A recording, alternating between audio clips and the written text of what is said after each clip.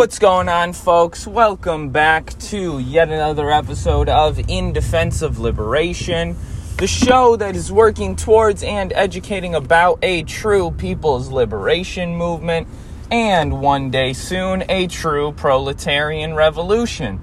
But until that day comes, I am your host, Josh, and I would like to say thank you so much for stopping by. So, I'm coming into this episode a little bit frustrated, so forgive my energy. But, life is becoming increasingly more difficult as the days go on, as things like the eviction moratorium loom over us, as prices are increasing, as wages are stagnating. A lot of us are really fucking dealing with it right now, like really going through it. And I gotta say, for myself, I'm very lucky. I have shelter, I have heat, I have food in my fridge, I have health care, I have a job, I have a car. And so I definitely can say that I am very lucky. And not only am I very lucky, but I'm very privileged in a very real and material way. Not in a, I'm a white person and I'm playing the card where I know that I'm woke, so I'm going to say that I'm privileged. So people are like, wow, this person really gets it. No, like I have material privilege. Like I can eat today. Some people can't eat today. As much as that has to do with all the different, political and socioeconomic constructs, it's also just a material reality. And so because of that, I definitely try as best as I can, although it is sometimes toxic, the way in which it's pushed forward. I try to be positive because I'm actually a very negative and pessimistic person, very cynical. But one thing that I've really learned in my time since I began, becoming more radicalized, begun, reading more revolutionary theory and trying as best as I can to get involved in actions and, actual organizing. One thing that I've noticed is that, hope is one of the most important, weapons, in the sense that hope is what convinces people that it's even worth trying. Hope is what convinces people not to just give up. And so I've really been trying to look at what's going on across the world. For example, 6,000 fruit beverage workers at the largest Kenyan factory for these products. I can't recall if there was a company name associated with it, but 6,000 Kenyan workers went on strike yesterday. There's still more going on with this, but just in general, the event itself is monumental. Tens of thousands of workers across the country of Kazakhstan went on strike over the course of 5-6 days, which led to freezing of the price of oil, led to a stepping down of one of the representatives of the government. It led to the arrest of the former intelligence officer, or intelligence leader, I should say. And it's also led to a lot of different things.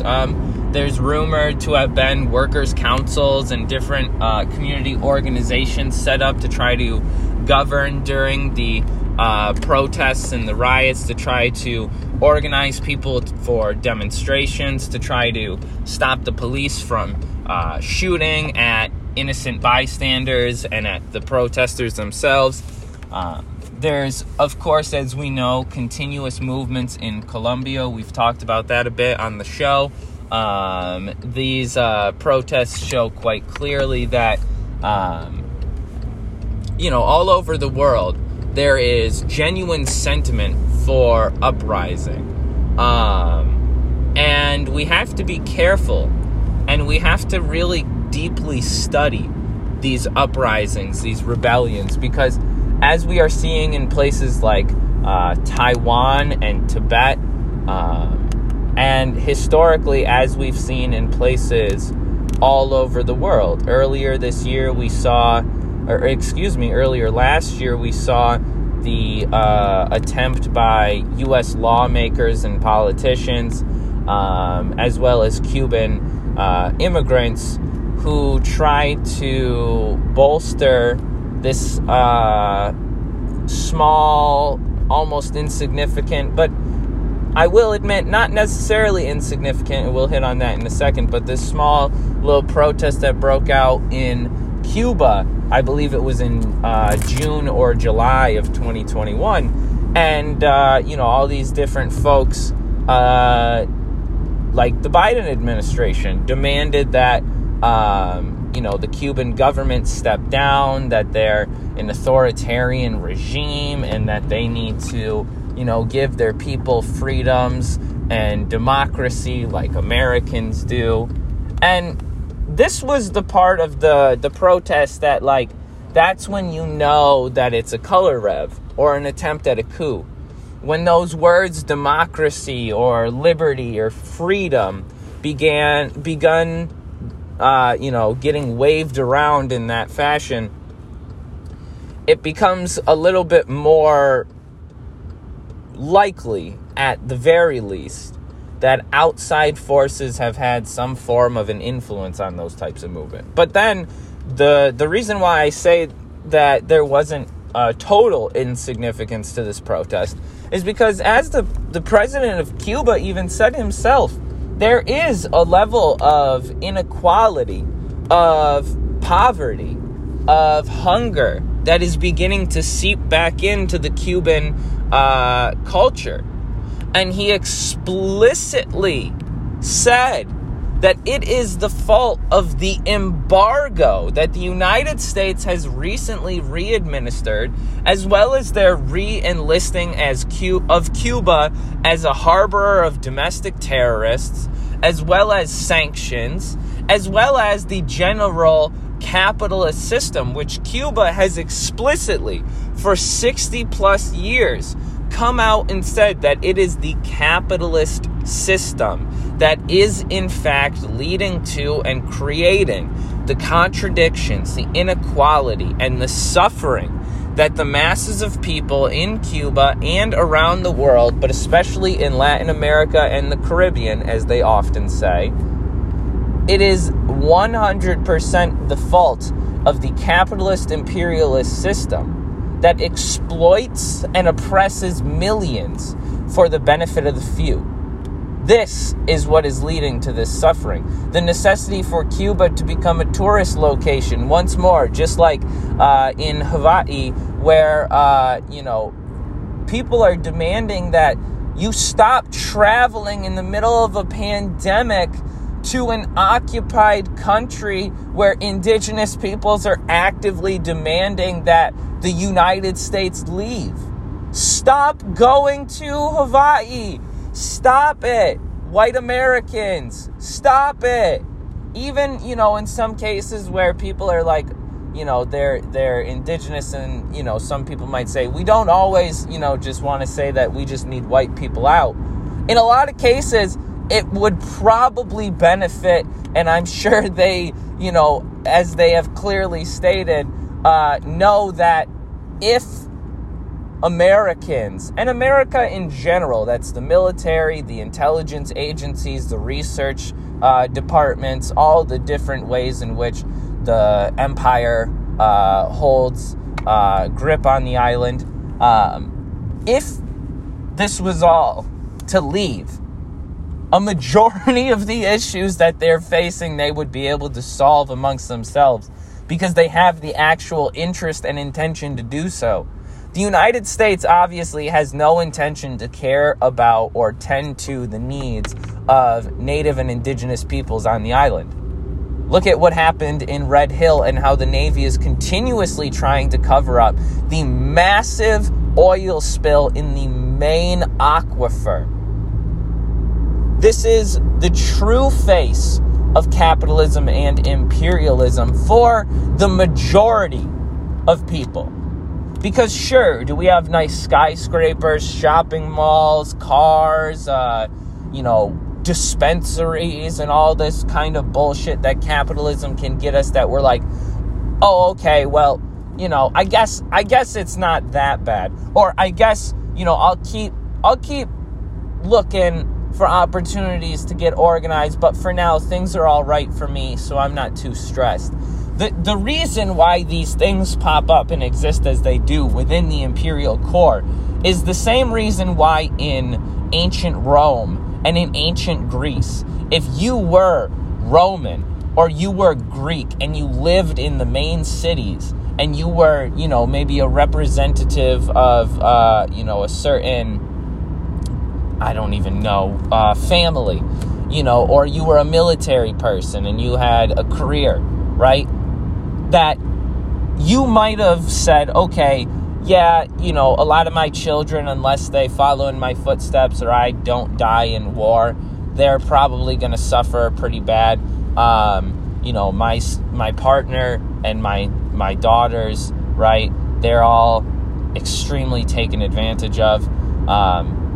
If someone were to notice that, right, and be in that level of existence, there's a good chance that they might be like, well, yeah, but I'm doing pretty good now, so I'll find ways to try to help them with what I can get, because maybe if I really work myself up the ladder and I get a 6-figure job, then I can get us a better house and put more food in the pantry and have some more cattle and buy some more slaves, so we'll be good, and that'll be my approach.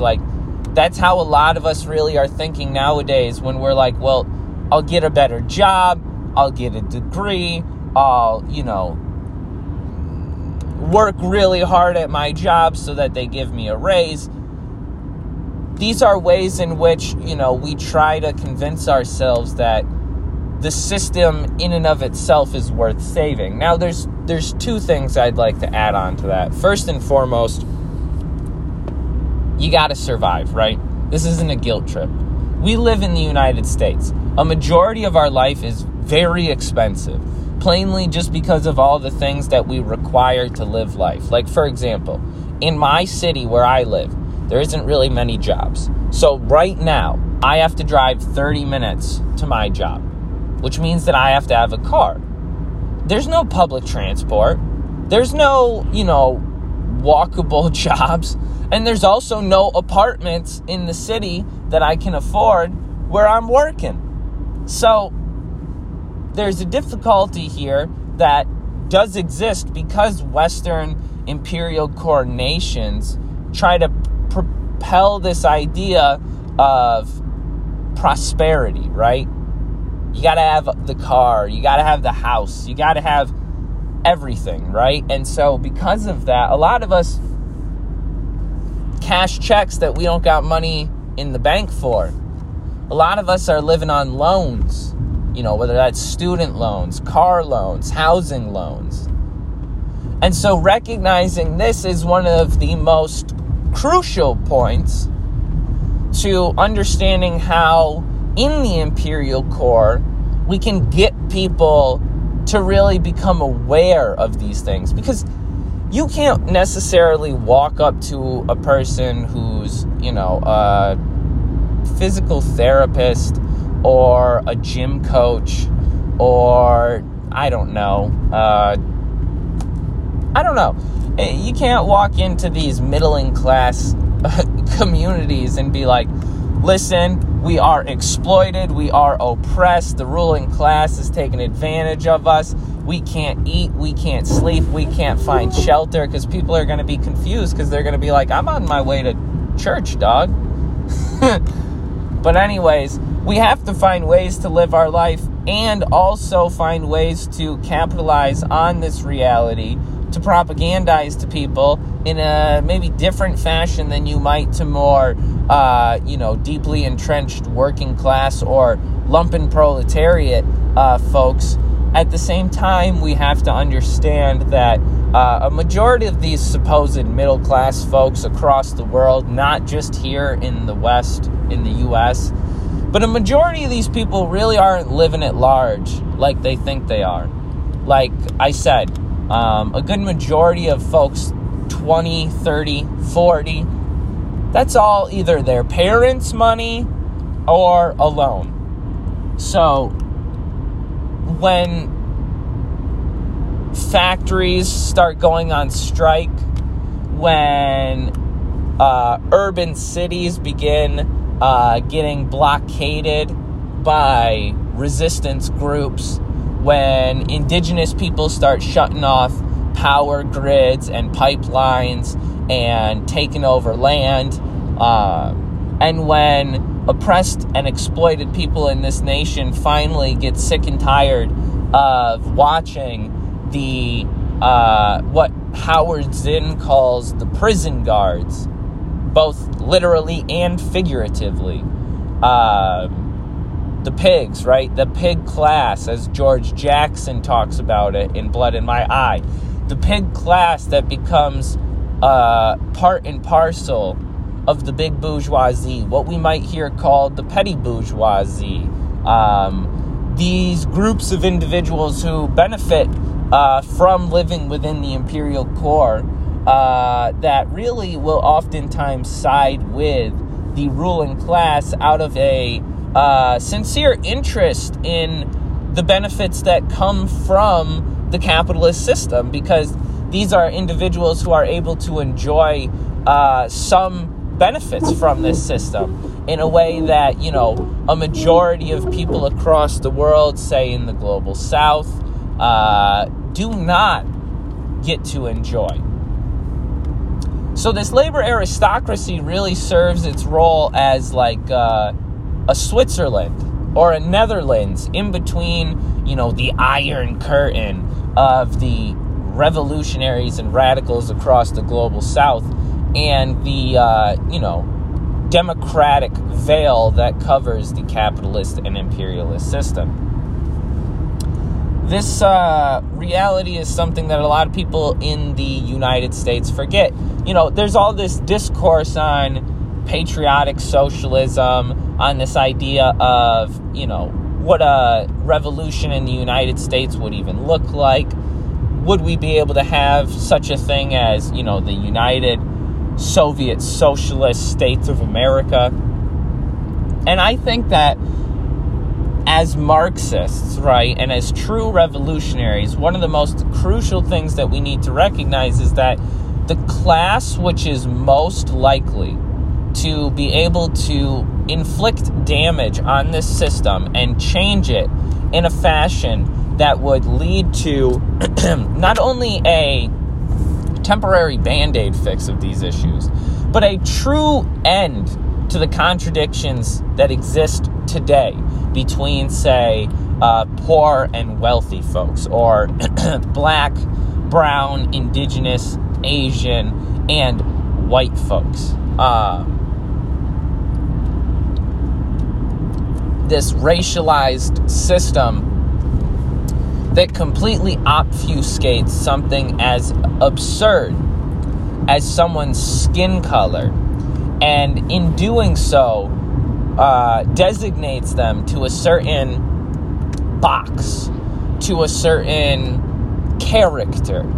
And that character ultimately is on a hierarchy where whoever is making that judgment is quite usually the one placing themselves on top. So in this sense, I think it's important to remember that race, although, you know, the most cleverly liberal thing to say is that it is a social construct, race plays a material role in the reality that we live in. Being non-white changes your life. People have to get that shit through their head. Being an indigenous person in a settler colonial society changes some things. And it would be pretty, shall I say, unlikely that this group of people, indigenous folks especially, but also other exploited and oppressed people, would have any fucking interest in your patriotic socialism? Who gives a shit about appealing to the white working class who wants to wave an American flag and have Confederate, tendencies? Who gives a shit about appealing to the Christians who want to repeal women's rights to their own body, who want to appeal people's rights to live in the bodies and live the lives that they themselves deserve to live as human beings? I don't give, honestly, 2 single fucks about appealing to these people, because here's the really cool thing. They're not going to do anything to help. You want to know how I know? What are they doing to help right now? These people, these liberals, these Democrats, right, who say that they're so aware of the situation, that they truly care, that their heart goes out, right? What are they doing? Actually, materially. Not what are they saying, not what are they posting on social media, not what speeches are they giving, not what kind of rhetoric and, posturing are they putting forward. What material changes are these individuals implementing in their own communities, in their representative positions, in the legislative bodies that they belong to? Because you know what Republicans are doing? Submitting over 100 bills in the last year to increase the amount of voter suppression on a state-to-state level. I'm thinking of Florida, I'm thinking of South Dakota, I'm thinking of Texas, and I'm thinking of even, in some cases, New York. Now, what else are they doing? They're electing representatives that do not actually benefit, first and foremost, the working class, or have any connection to the working class. How can someone like Eric Adams, let's talk about it. How can someone like Eric Adams be elected the mayor in New York City after the last 3 years that has happened? I'll tell you why. For the same reason that in the period of time when this country was most conscious and upright about the need to change the policing system, we get a former attorney general as a vice president. A former attorney general, I'll have you, who spent a majority of their career locking people up for minor nonviolent crimes. Because in this country, the mass incarceration central of the world, we need prisoners for tax revenue, for private corporations like the security companies, the food vendors, the temp agencies, the prison agent corporations, the private prison companies and owners themselves. I will tell you why.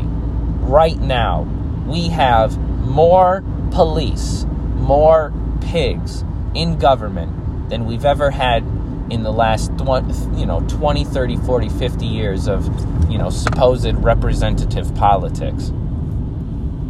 It's because in the last 30 to 40 to 50 years, we have had these supposed representative politics. We've done this multiple times.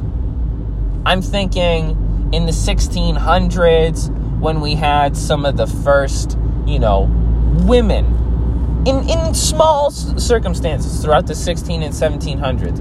We had women from, colonizing backgrounds who were given the ability to govern. Oh, hoorah, right? Then in the 1800s, you started to allow immigrants. Immigrants could have these positions.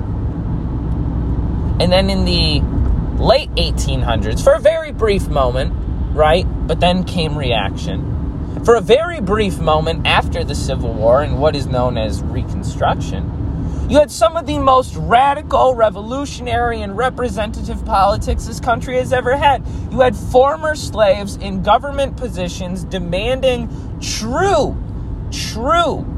retribution and true, repayment and reconciliation, although that's not a great word, reparations for what had been done to not just black folks, but you had black folks in government who were actually advocating to stop the further expansion west. You had some that were doing the opposite, but that's not really important considering the fact that just about all of them were fucking killed. Because in this country, the founding of this country, you have an underwritten law, which folks like Ida B. Wells write about in her papers and her studies on lynching, which folks like, American Indian Movement, the Black Panthers, and plenty of others before them showed clearly to the United Nations, to the Supreme Court, to the working white class of people, of immigrants as well, even, of other oppressed folks. And through all of that, people have learned. People have suffered. They've struggled. And they've learned that just by someone's skin color or supposed representation, it does not change the world. Material reality changes through active and intentional change. Think about if we were to do an experiment, right? I want to find out what happens if I put this liquid into this liquid, stir it at this heat, and put a cap on it. You can write out the chemical makeups of each compound. You can theorize mathematically, scientifically, given the character of these compounds and their response to the environment, what would most likely happen. But you will never know. And you will never learn if you are mistaken, if you do not do it.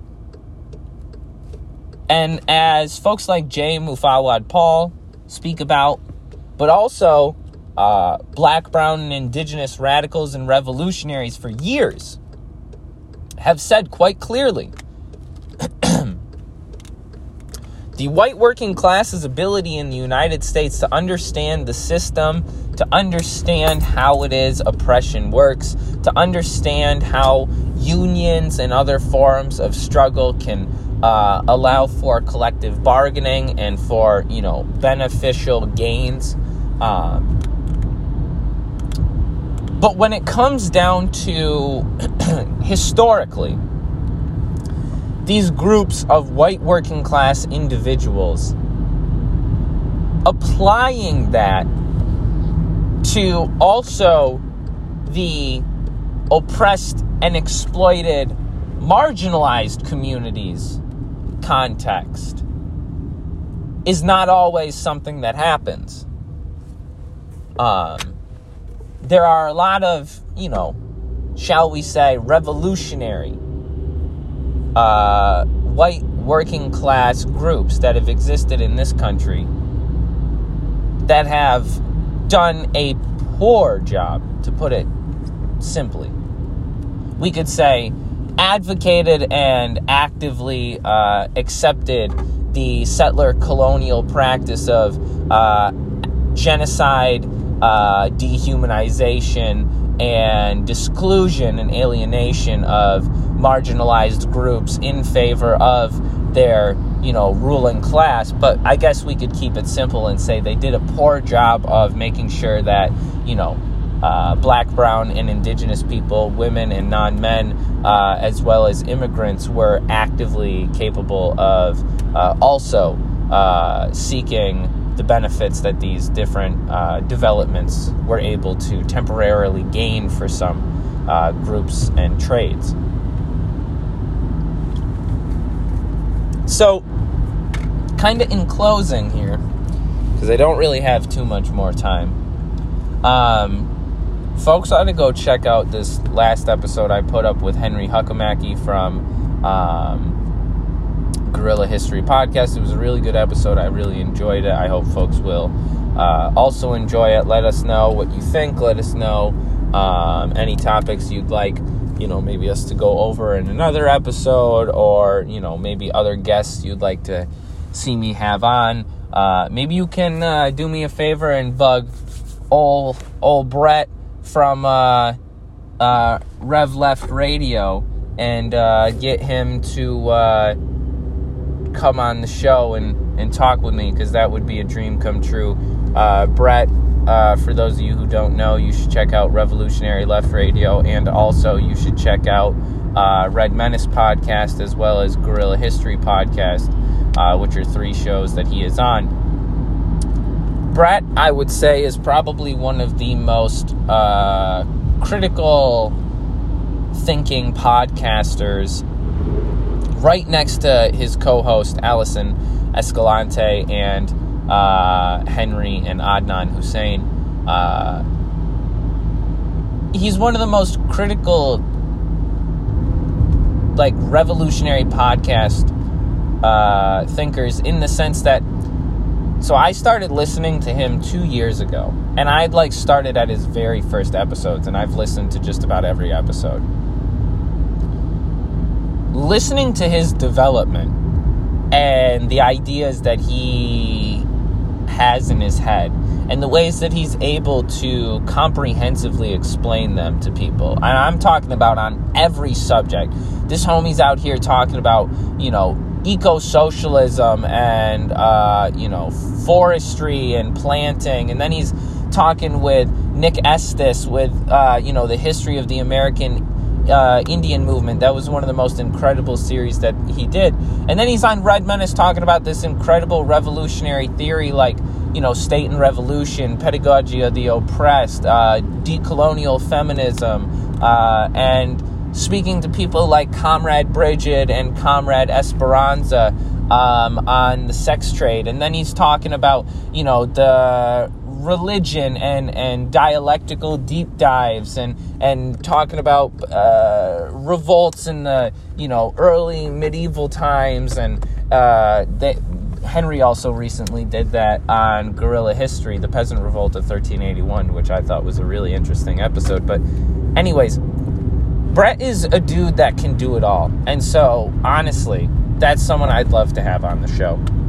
But anyways, if you haven't already, please go listen to my last episode with Henry Huckamaki from Guerrilla History Podcast, because the thing that I want to finish this episode with is something that I have continuously been stressing for us. And I know that to some extent it might seem, I don't know, I create content, but I don't always really center topics. I don't always, do a whole bunch of research so that I can basically give you this presentation.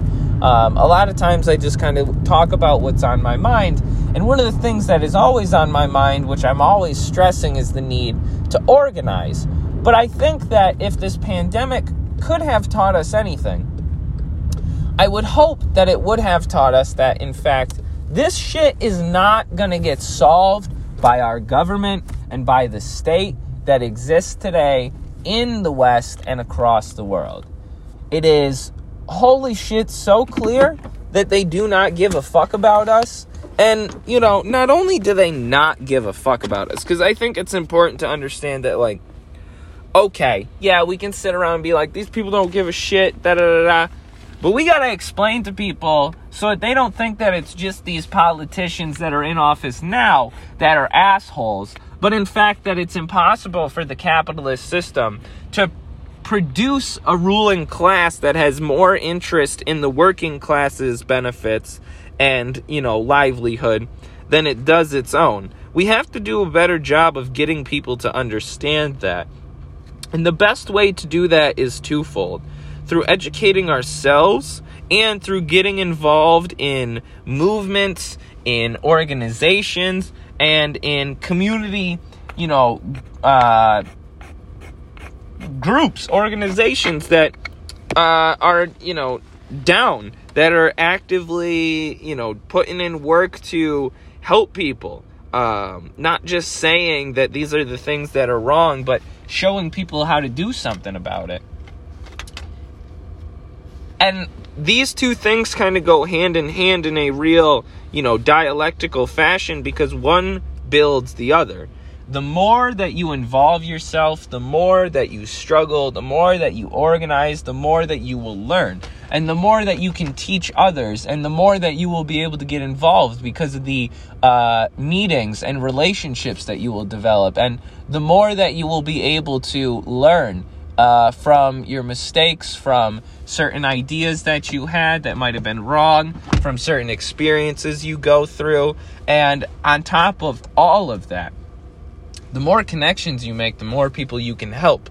I help out with a community fridge, and one thing that we're learning is the more community outreach we do, the more food we have in that fridge, the more volunteers we've had, and the more fridge locations we're able to have. We recently had one of the local mosques reach out to us and offer to place a fridge in their community room so that people could come inside to get food, especially during the winter.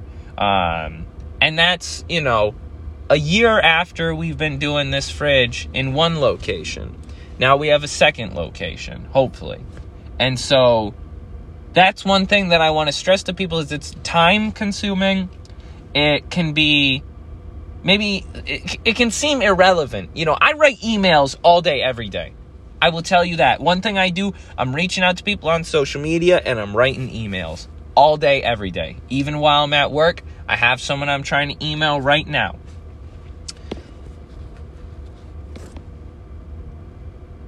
If it is seeming insignificant, we have to put it in perspective, right? So, I was talking in a reading circle I was doing last night about the fact that one thing that the United States didn't do, and a lot of countries in the West didn't do, in handling the pandemic, was a mass outreach campaign to educate people about virology in general. How do viruses work? How do they spread? What is their nature? What do they exist for? How long do they exist for? How do they, keep themselves alive?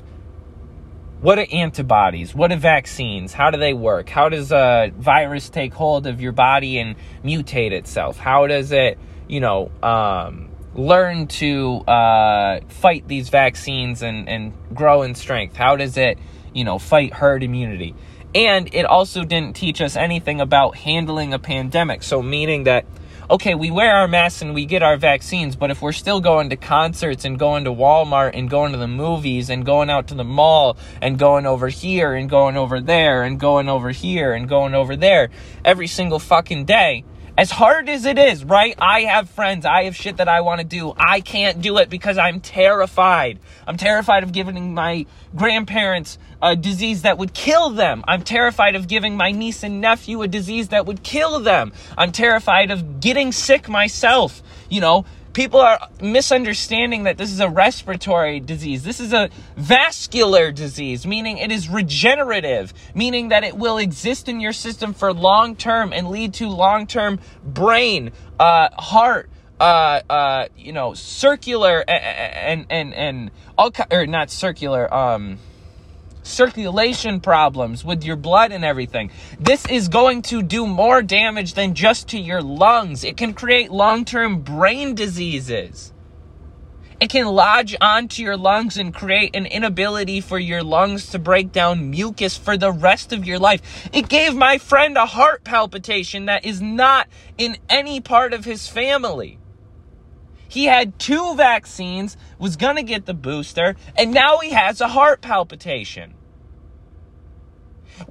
If we do not shut this shit down, if we do not learn why we have to shut this shit down, if we do not learn to care about one another enough to shut this shit down, and if we don't learn that our government is absolutely refusing to shut this shit down, why and what that means, and what to do about it, then we are going to continue to see as millions, because right now there are 1 million plus positive COVID cases in the United States. As millions more people become infected, millions more people will die. And I'm talking in the global south, not here in America. Because right now the assholes that are refusing to wear masks, that are refusing to get their vaccine, that are refusing to stay home, that are not taking this seriously, that haven't taken this seriously, they are not getting sick. They are not the ones dying. Not saying that they should be, but what I am saying is the fact that people who are taking this seriously, right? People with what are called comorbidities are being eugenicized. This is one thing that's being talked about explicitly in the disabled community, is the fact that right now eugenics is actively being practiced by the United States and the Western governments of the world. They're saying, oh, well, these people had comorbidities, so of course they're going to die. 2 people in China in 2021 died from COVID. 2 people. Right now, in the Xi'an region, where 126 people tested positive in a few days. The entire region got locked down. They got food getting handed out. They got PPE getting handed out. They got people checking temperatures, checking COVID tests, asking what folks need. They got people hooking up Wi-Fi. They got people hooking up electricity and heat. They got people building hospitals. That took decades. Because in 2004, there was a SARS outbreak in China that they were not ready for.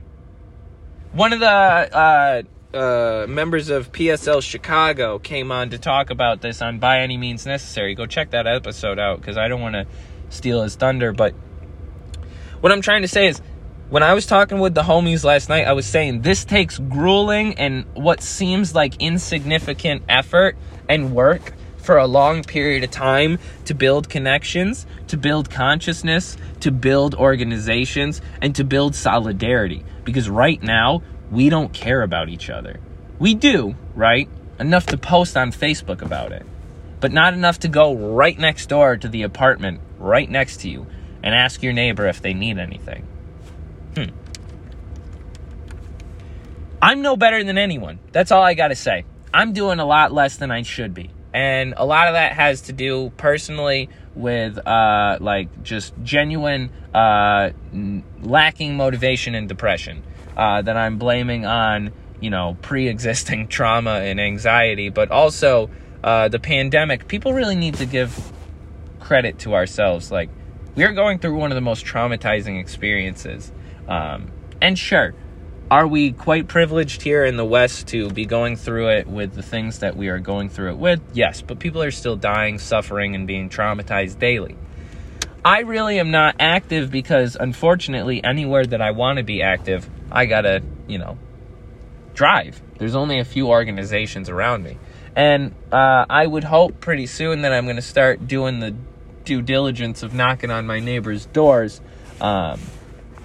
But I've been experiencing my heat went out recently, then my partner totaled their car, and so we've been dealing with some things, and so I'm hoping now that, things are getting real cold, that I'm going to find the motivation to really be getting in touch with my neighbors, because that's one thing that I think each of us can do.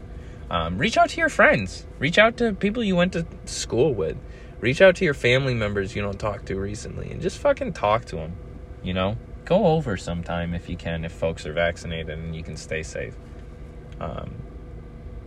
It's about the humanity. It's about the community that we got to build. And so that's a long process.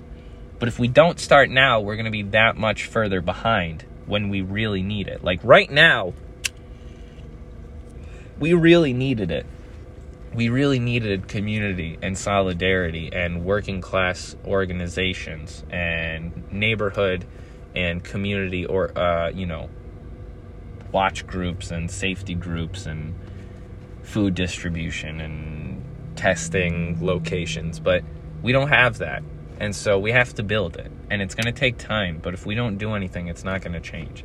And people's minds won't change if we just keep telling them that things will change, but we don't show them what that change looks like, or show them how they themselves can be a part of that change. So I challenge myself and everybody else to really get organizing. If that means reaching out to your local organization and saying, hey, can I put up posters for you? Can I call some local representatives for you? Can I, write letters to any prisoners? Can I write letters to governors? Can I write letters to oil companies? Can I, transport anybody? Can I drop off food? Can I share information on social media? Can I, whatever. And doing that at an individual level is great. But the more that we are able to connect these individual, people and movements to grounded organizations and other individuals and movements across the country, the stronger we get. So, honestly, one thing that I found is just about anybody who's a content creator that you like, if you reach out to them, they will eventually respond. Of course, not like, Jake Paul and shit, but if you're listening to this and you want to talk to Jake Paul, dude, I guess it would be funny to talk to Jake Paul, but anyways, yeah, so reach out to people, send letters, send emails, send DMs on social media, as weird and awkward as it is. I've made some really cool friends because of social media during this pandemic, and they're in reading circles with me, and they're talking about building revolutionary organizations in their area and getting involved in, activism and stuff, and that wasn't happening a year ago for any of us. So, you know what I'm saying? Like, get involved however you can. But anyways, folks, I hope everybody is well. I hope everybody is staying safe. Stay home. Get your booster if you can. Get your flu vaccine if you can, if you trust the science, if you can get behind your local doctors who may or may not have caused some trauma. A lot of folks are dealing with a lot of complications and contradictions behind the vaccine and stuff like that. So I understand that it's really not up to us to come down on individuals, because realistically, who's that going to change? But we have to attack the system, and we have to build a new system. We have to build what's called dual power, which is a system that exists within a system that is trying to advocate and objectively show how another system is necessary because this system is not working. But anyways, I hope you stay well, stay safe, stay revolutionary, and we will see you next time. Peace out, folks.